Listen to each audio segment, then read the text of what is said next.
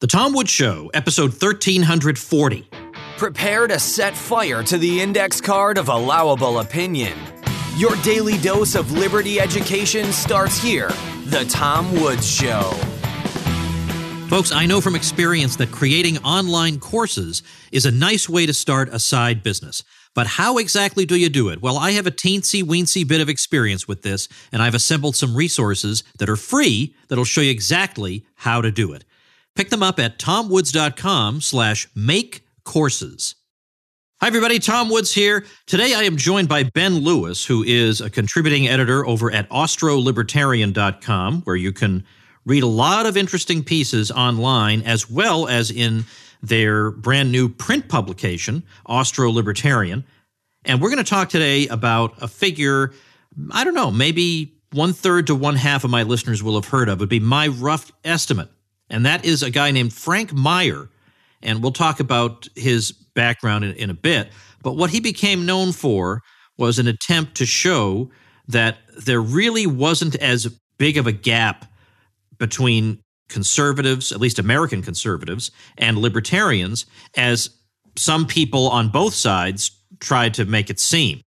He became associated with an idea called fusionism, but he didn't particularly care for that term because he wasn't looking to fuse things together. He was looking to demonstrate that they weren't all that far apart to begin with. Now, this obviously has some relevance for us today, and I thought, you know what, it's useful to revisit some of these old questions from time to time, and to introduce people to listeners who may not have heard of them before. So this seemed like a good topic, and Ben has a good article on the subject, and I will, of course, link to it on the show notes page, which is tomwoods.com/1340. Ben, welcome. Thanks, Tom. I think in this case, we're doing a little bit of, let's say, movement history, which is kind of important. Frank Meyer is a tricky guy to classify. He had friends all around, and there were some people he just couldn't satisfy no matter what he said. But I always thought he was interesting. When I was first getting acquainted with the old right, let's say, I read a lot of people from the 50s, and I came across Frank Meyer's work as I was learning about the old National Review, and I found him very interesting. And I thought the criticisms of him really misfired. I thought he was doing something important. Plus, I had great sympathy with what he was trying to do. So from time to time, I think it's important for us to go back and revisit some, let's say, neglected or forgotten figures who, to one extent or another, can be said to belong in our tradition of thought. So that's what you've done, I think, here with this article that I'm linking to about Frank Meyer and his ideas. Of course, we're going to get to the ideas in a minute, but maybe you could tell me a little something just about who the man was. Who was Frank Meyer? Yeah, so Frank Meyer was a pretty significant figure in conservatism post-World War II. So he was a contributor to the Freeman and to Modern Age, and then he was a longtime editor at National Review. And what he's best known for is the idea of fusionism, which was kind of the connection of libertarianism or classical liberalism with traditionalist conservatism. And so what he attempted to do was to show that those two schools of thought, which are often pitted against each other, really have a lot in common and actually derive from the same tradition. And as he points out repeatedly, they have the same enemy, which is perhaps even more important. And that idea was received, let's say, well by some people, not so well by others. But as you show in this piece, sometimes it's kind of hard to pin down exactly what it was that people who were unhappy with him were unhappy about. So, for example, let's take Russell Kirk, who's the classic case here. Russell Kirk is one of the thinkers who had a major impact on the development of American conservatism, even though he's, I think, largely forgotten now. I almost never encounter somebody who's reading Russell Kirk anymore. My friend Brad Berzer did a great biography of Kirk, but I think there's far more people reading Rothbard than there are reading Russell Kirk these days. But anyway, Kirk was a real giant in his day, and he wrote that book, The Conservative Mind, that went through a lot of editions. And he wasn't all that taken with Meyer. And yet, because Kirk was so, as you point out in the article, I mean, he was he didn't like the idea of ideology, and he wasn't really a policy wonk. So it's very hard to pin him down on exactly what he wants to have happen. He could use a lot of flowery language about the way the world ought to be, but when you actually try to pin him down on what he wants done, it's very hard to find out. So what exactly was his problem with Frank Meyer? My sense is that a lot of that has to do with personality conflicts, and I'm speaking as not nearly the expert on this that somebody like Brad Berzer is. So if Brad disagrees with me about anything, go with Brad on this. But one of Frank Meyer's first articles was published in the Freeman in 1955, and it was called Collectivism Rebaptized. And what it was doing was it was supposed to be a book review or 3 book reviews of The Conservative Mind, Robert Nisbet's The Quest for Community, and a book by Clinton Rossiter. I can't remember the name of it right now. And Meyer really used that article to basically just attack Kirk, calling him a collectivist and things like that. And Kirk, who I sense was able to take things personally and then not let them go very easily, was really offended by that. And so I don't know that he ever forgave Meyer for what he perceived to be an attack on him. Meyer, for his part, got some feedback from Frank Chodorov, who had received a letter from a conservative activist. I think he was a doctor from Texas, who said that conservatives looked at Russell Kirk as basically the most articulate member of conservatism at that time. And this guy recognized that conservatism needed a home. And he said that home isn't always an orderly place, but it's a place you can operate from. It's a place you can call home. And he said that Frank Meyer, with this article, what was perceived to be an attack on Kirk, was trying to dynamite the home of conservatism. So Frank Chodorov sent that to Frank Meyer, and Meyer really seems to have taken that to heart, not because he thought that he was attacking Kirk. He thought he was offering some valid criticism. But he began to question whether or not conservatism had a home. And I think that's what led really to him start to develop the idea of conservatism and libertarianism working together, not pulling apart from each other. And also, Meyer did begin to reach out to Kirk over the next several years. And when Kirk stepped down from Modern Age, Meyer sent him a note and said that he thought that was a shame and that the magazine would be, or the publication would be worse without his involvement. So Meyer did try to rebuild some bridges, but it doesn't seem to have taken on Kirk's side. Now let's get into what exactly it was he was saying. His idea has sometimes been called fusionism, which was not a term he liked. And maybe in explaining what it was that he favored, you might also explain why he disliked that term. Yeah. So if you look at, there's a ongoing debate between people, and maybe debate's not the right word. There's discussions about, was Meyer at root a libertarian or was he at root a conservative? And what he saw his role of was showing the common tradition out of which the ideas of freedom and the ideas of virtue came, or put differently, the libertarian side of things and the traditionalist side of things. And he saw both of these growing out of the Western tradition. And the reason he did not like the fusionist label, which was given to him in an article by Brent Bozell, who said that Meyer was trying to fuse these things together. And he said, no, that's not what I'm trying to do. I'm not trying to put two things that are separate together. I'm trying to show that they both grow out of the same tradition.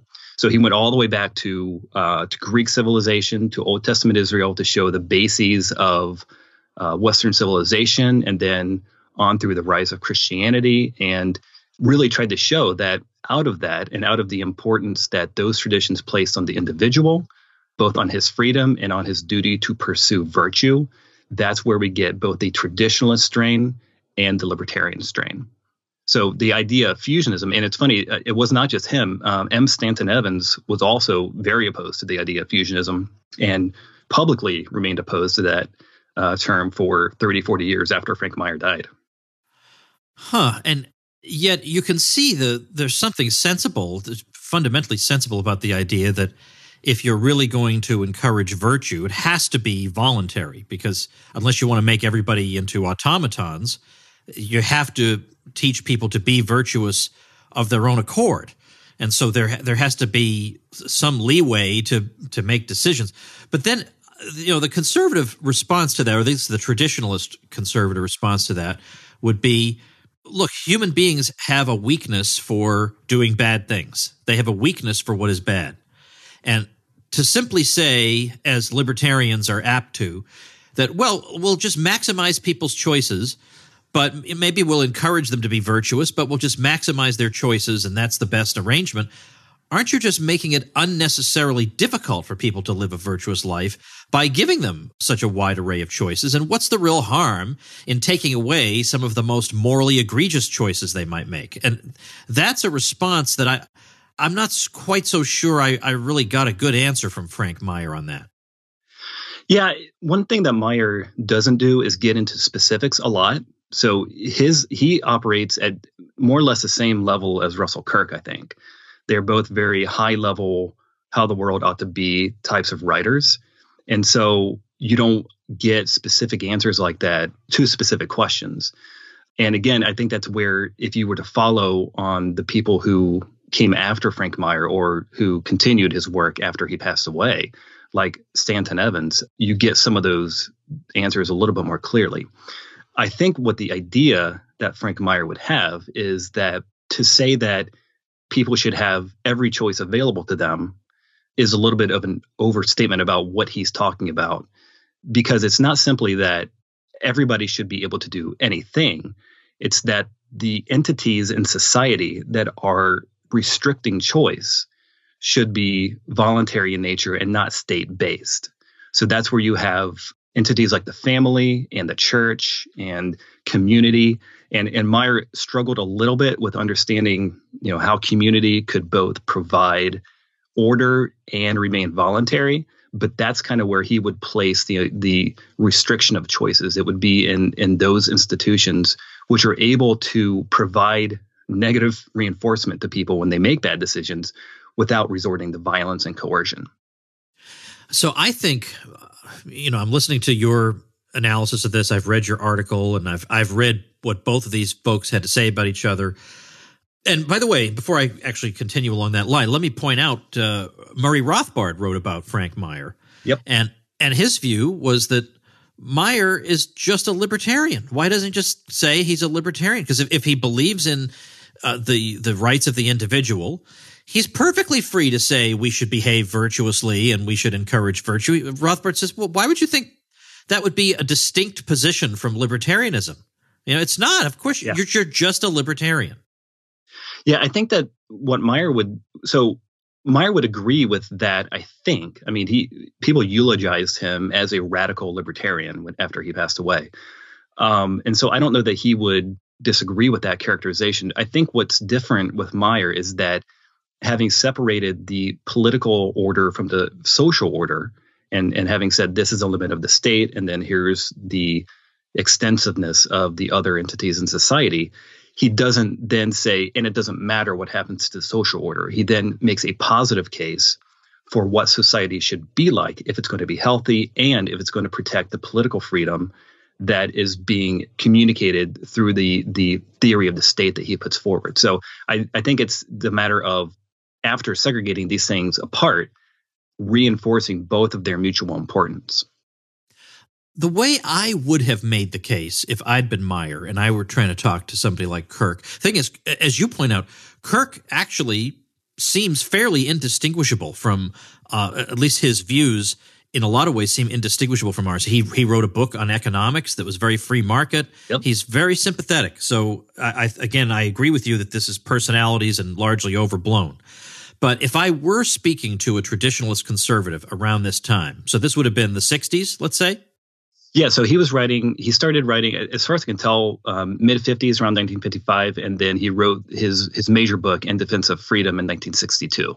Okay, I read that. I remember I enjoyed that. All right, so the way I would make the case is that I get that you want to live in an environment that kind of backs up the ideas you're trying to teach your kids, that doesn't constantly undermine you at every single turn, that you want to live in a society that seems to support the ideas that you believe in. And that's not collectivist. That's just a normal instinct. People want to live around people who aren't, who don't feel like they're at war with the way they believe. That's totally normal. Right. But what I would say is that ever since the French Revolution, at least, it should be obvious that the instrument of the state, yes, it can be used to back up the traditional family, and you can use it that way, but it can also be used to take radical ideologies and instantiate them in the lives of everyone and ram them down everybody's throats until there's no resistance left. And it seems far more likely, given the sort of people who are attracted to and drawn to politics, that that's the route the state is going to take, much more than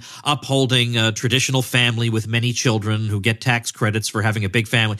That's just, that may happen. It's not impossible, but it's not the general thrust of the way the state is as we've known it for at least over 200 years. So, therefore, don't depend on it. Right. Build your civilization on the basis of other institutions and do not rely on the state. That's how if I were trying to make the case to those people, I wouldn't start with the non-aggression principle. I'd start with that point. And I don't think Meyer makes that point. No, one thing he does do in other articles is he shows that the 19th century really changed everything. Well, the 18th and the 19th centuries, when you have the development of classical liberalism and then the response of what he calls classical conservatism. And so he says that they both kind of distorted some truths. And so he says one of the things that traditionalists do is kind of pretend like they're still living in a Burkean society in England, where you have, the common law is still relevant, and essentially, in effect, the state is extremely limited. And as he points out, as these new ideologies were developing in the 19th century, that destroyed a lot of that. So he makes his case, he founds it on trying to return to the basic principles of Western civilization. But he says that you can't do that by going back to what had been previously. He said you have to take the principles and the ideas and build something new. And from that, he says the state cannot be involved with enforcing virtue because it has shown itself to be actively opposed to virtue. And I really do think that that's one of the key insights that has become absolutely clear in the 50 years since he died, almost 50 years. Because if anybody who thinks that today the state does anything that is supporting of traditional virtue or traditional values is just blinding their eyes to the realities. I'm curious about where you see Robert Nisbet fitting into this. Now, Robert Nisbet's another guy it's really worth knowing. He was a professor at both Berkeley and Columbia University. He was a sociologist. He didn't like the term conservative, but I don't care if he didn't like it or not. He obviously was one. I don't see how else you classify him. So how do his ideas maybe help us dig deeper into this issue? So what Nisbet is best known for is his focus on community, and The Quest for Community was his first book. It was released the same year as The Conservative Mind by Kirk, so it's kind of a huge year for conservatism. And what Nisbet believed was that the idea of community and the older forms of community, again, like the church and the family, local guilds and things like that, were what he called intermediary institutions between the individual and the state, and they protected the individual from the state, and they also provided the context for things like individuality and freedom. So he prioritized very highly community, and was, in some ways, it seems like he was willing to say that the individual was not truly an individual, not from a human standpoint, but he just could not express his individuality outside of community. And so he placed a very high priority on that. And that was something that Meyer took exception with, because he thought that that was as I call it in the article, a more benign form of collectivism. So I don't know that Nisbet did this because of Meyer's criticism, but he wrote that book in 1953, and then he lived another 40 years. And over those 40 years, you see Nisbet, refine some of those ideas that he introduces in The Quest for Community. So by the 70s, he's talking about how classical liberalism and classical conservatism are essentially concerned with the individual, but they approach it differently. The conservatives approach it in the context of the community and things like that. And one of the really interesting points that Nisbet makes is that he sees in Burkean conservatives a very strong similarity in goals to something like Proudhonian anarchists. And so he says that there are differences in emphasis, but that a Burkean conservative has more in common with a Proudhonian anarchist than he does with anybody who would call themselves a modern conservative. And so that's really, it's a very strongly a Frank Meyer type of argument, because Meyer constantly stressed the differences in emphasis between libertarianism and traditionalism, but also stressed their underlying compatibility and their ultimate goals and their values. Nisbet, in his book, The Quest for Community, which, by the way, I think is an extremely important book for people to read, and it is an incredible shame that he gave it such a lame title, The Quest for Community. I mean, I have, probably 80 years on this earth. You're telling me I got to spend a fraction of it reading a book with that title? Yes, actually you do, because it's like a graduate course in political theory in one book. It's just tremendous. But what he's trying to say there is, as you say, is he's not saying that the individual doesn't matter or something, or that the community is all that matters. He's saying that individuals, like it or not, they have a craving for belonging, for being part of something, for being a part of something that's bigger than themselves. And that doesn't go away if you simply start, you strip these identities away from them. What will then happen is they'll go around and look for another one. And what totalitarianism, he says, in the 20th century was partly all about was substituting a new kind of identity for the ones that the totalitarian state had stripped away. Now you're going to be the new Soviet citizen. Well, this is a total novelty. This has never existed before. They're trying to build a new identity out of the wreckage of old identities because people crave some kind of identity. Yep. So I think Nisbet would be saying it's not that all collective associations are evil. It's that artificial ones that are just created to oppress people are evil. But if you love your neighborhood or your family or your church or your profession or whatever, there's nothing wrong with any of this. And if you try to undermine these things, you don't create a rootless individual who has no attachments. You create a walking time bomb who will attach to oftentimes just the most horrifying kinds of associations because they crave something. Yes. Yeah. And one of the thing that Nisbet wrote that has always stuck with me is that he writes that the state has become strong not by what is taken from individuals, but what is taken from intermediate associations.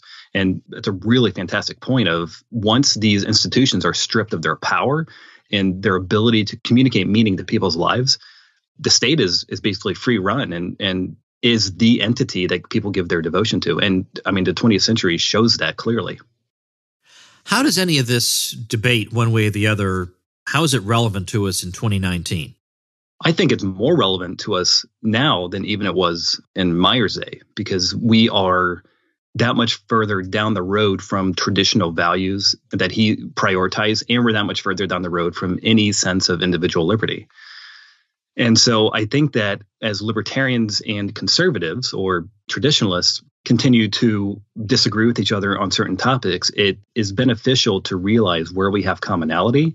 And it's also, I think, really important for libertarians to understand that simply because we separate the state from the rest of society, that we try to say that there are either limits or that it should completely be abolished, that does not mean that we can just forget about what happens within the rest of society, that we should have a clear vision of the kind of society that we want to live in, the kind of culture that would not only protect liberty and the belief system that would protect liberty, which Meyer again sees coming out of the Western tradition and traditional beliefs, the same as the traditionalists did, but that we have to have an idea of what kind of society is going to make us happy as individuals, and not just be something where everybody is attempting to express their maximum amount of freedom. Because at the end of the day, what freedom, or what Meyer and other traditionalists believe, is that freedom was not all there was to the individual. There was much more to the whole man, and individuality was part of it. But again, the yearnings of man are much deeper than just freedom. It is interesting, though, to look back and see the conservative movement grappling with really big issues, not ethanol subsidies or whatever, just trifling nonsense, but really what we're all about, what we as I don't mean we as conservative, but what we as human beings are really all about. Is there a point to anything? And if so, what is it? And how should we arrange ourselves in light of that? And what are the dangers? And the idea that you would actually have a conversation about big issues, I can't imagine this happening in the age of Sean Hannity and Jonah Goldberg. It's just not going to happen. So another interesting part of all this is that it's like reading Senate speeches from the 19th century. Not like I'm particularly enthralled by political speeches, but the fact is, if you read Daniel Webster speaking about the Union, and then you read Robert Hayne or John C. Calhoun, it doesn't matter which one of those people you agree with or none of them. They're at a level that we could never approximate today. And so it seems in a way like we're seeing that here also, that these sorts of debates, it also reminds me of the debate in modern age between Harry Jaffa and M.E. Bradford about equality and whether equality was a conservative principle. There's no way that debate's happening today. First of all, because the equality people have won, but secondly, no one's capable of having a debate on that level. It's just been so degraded. Yeah, reading the people like Kirk and Nisbet and Richard Weaver, it really does open your eyes to how strong the intellectual foundations of conservatism are, because it's not simply, we don't like this or we don't like that or, these particular policies. It's very fundamental issues to human nature and to the nature of society, and to what degree does principle play a role over prudence and things like that. And I really, really encourage libertarians to read these guys, because if nothing else, even if you don't agree with them, you understand the essentials of conservatism more than you will ever get watching Fox News or listening to talk radio. The level of insight that you get from reading these guys is really, really high. I remember in my old days of when I was first getting acquainted with all these people, I read all the books. I read the Meyer book In Defense of Freedom. I read Russell Kirk, multiple volumes. Best book by Russell Kirk that I read was John Randolph of Roanoke, his biography of John Randolph of Roanoke. That's a great book, and that's a great guy to write a biography of. Then there's, for Nisbet, I liked Conservatism, Dream, and Reality. I liked The Quest for Community. I liked Twilight of Authority, about half of it. Okay. Half of it's kind of weirdly neocon, and the other half's kind of good. And then, but what was for Richard Weaver, you correctly point out in your article that most people just associate Weaver with the sort of banal expression, ideas have consequences. Oh, really? Do they? What an insight. And so not only is it worth noting that was not Weaver's idea for his title of his book, and he hated that title, but I mean, who the heck denies that ideas have consequences? Why even say it? Right. So there's that. But what the book of Weaver's that I really liked was The Southern Tradition at Bay. That is a tremendous book. And it's so funny that in the old days, and by old days, I think I mean 1980s, if you can believe that, Liberty Fund published a collection of essays by Richard Weaver called The Southern Essays of Richard M. Weaver. And I am pretty sure Robert E. Lee, a statue of Lee, is on the cover. I don't know that for sure, but Yes, it is. Okay. So even one of the premier libertarian organizations thought absolutely nothing of issuing a collection, and nor should it. Right. Issuing a collection of Weaver's essays on the South. Today, there is just no chance that would happen. No chance. And yet nothing about the essays has changed in the intervening period. None of the facts involved have changed because they're all written about things that happened 100 years ago. Nothing other than what is allowed and respectable and whatever. But Weaver was such a smart, knowledgeable, learned, cultured gentleman that he could, when I think of the pygmies who attack people for saying the sorts of things he said in that book, you would need 100,000 of them to actually take on a Richard Weaver. Yes. So it's just when I get criticized because every now and again I say something favorable about the South, and it's like, oh, that just goes to show that evil Tom Woods. Look, Liberty Fund had no problem. Again, because back when people weren't hysterical lunatics, you could write a book about the South and it would be all right. Be okay. And writing about something does not mean that you are condoning something. Duh. Weaver, that Southern tradition at bay was really his attempt to show how the South was trying to maintain its culture, not every aspect of its culture, but was trying to retain its sense of identity after the Civil War. I mean, it had nothing to do with, all the things that happened in the South that were bad were actually good. He was writing really interesting, thought-provoking things. The really interesting thing about Weaver, too, is that he would write about the South, and then he would go write about rhetoric and the tradition of Plato. And then he, wrote about the effect of nominalism, and then he would go talk about John Dewey. And he cast a very wide net in his writing. He's of the three big traditionalists, I think that Weaver is the most interesting of the three. Yeah, I agree, and totally underrated. And, absolutely. And I mean, I'm pretty sure he has a thing against the atomic bombings of Hiroshima and Nagasaki. He does. Yes, he actually Kirk does too. And so does Pat Buchanan. Isn't that funny? Isn't that funny? Huh? The traditionalist conservatives tend to be against all-out war. Huh? Yeah. Gee, there's a fact we should entertain for 3 seconds and then forget about, like the rest of society. All right, go ahead. Weaver had an entire chapter in Visions of Order called A Dialectic on Total War. And That's right. Yeah. But he also takes it on in Ideas of Consequences, and he calls the people who worked on the atomic bomb project, he calls them in that book ethical eunuchs, because they gave away any thought of whether what they were doing was right or not, and they just went to work and created a tool to kill hundreds of thousands of people. Yeah. See, this is what makes him so great. I only wish he had written more. In a way, and by the way, let me just add that book, The Southern Tradition at Bay, that was his PhD dissertation. It didn't get published till after he died.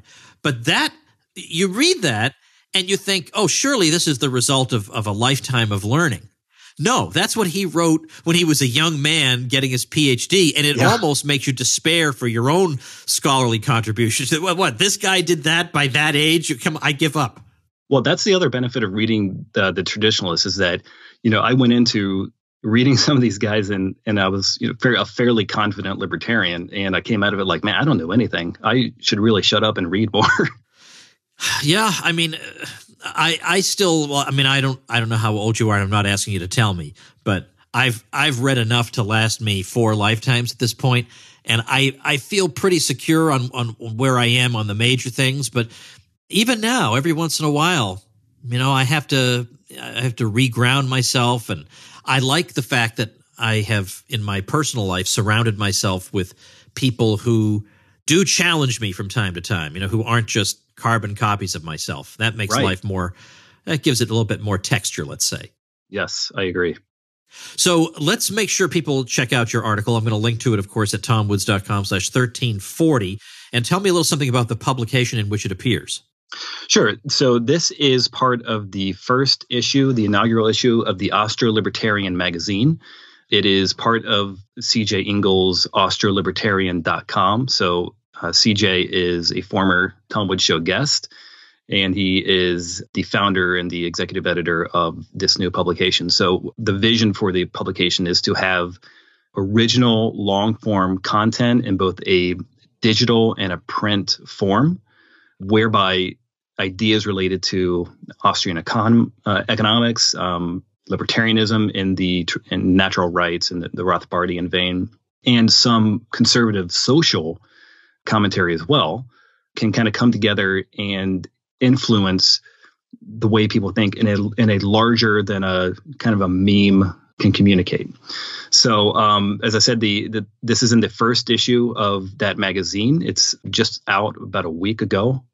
And their next edition will be for spring. So it'll be a quarterly issue, and it will be about war and the cultural, historical, political, and economic aspects of war. So CJ and the team that we have are busy putting the next issue together already. Well, sounds great. So I'll link to the article and to the general site at tomwoods.com/1340. All right. Thanks, Ben. I appreciate it. Thank you, Tom. All right, folks, that's our episode for today. If you enjoy and appreciate what I'm doing over here, then do please become a supporting listener of the show. You get many, many benefits, not the least of which is membership in my now notorious private group. How do you get in there? Over at supportinglisteners.com.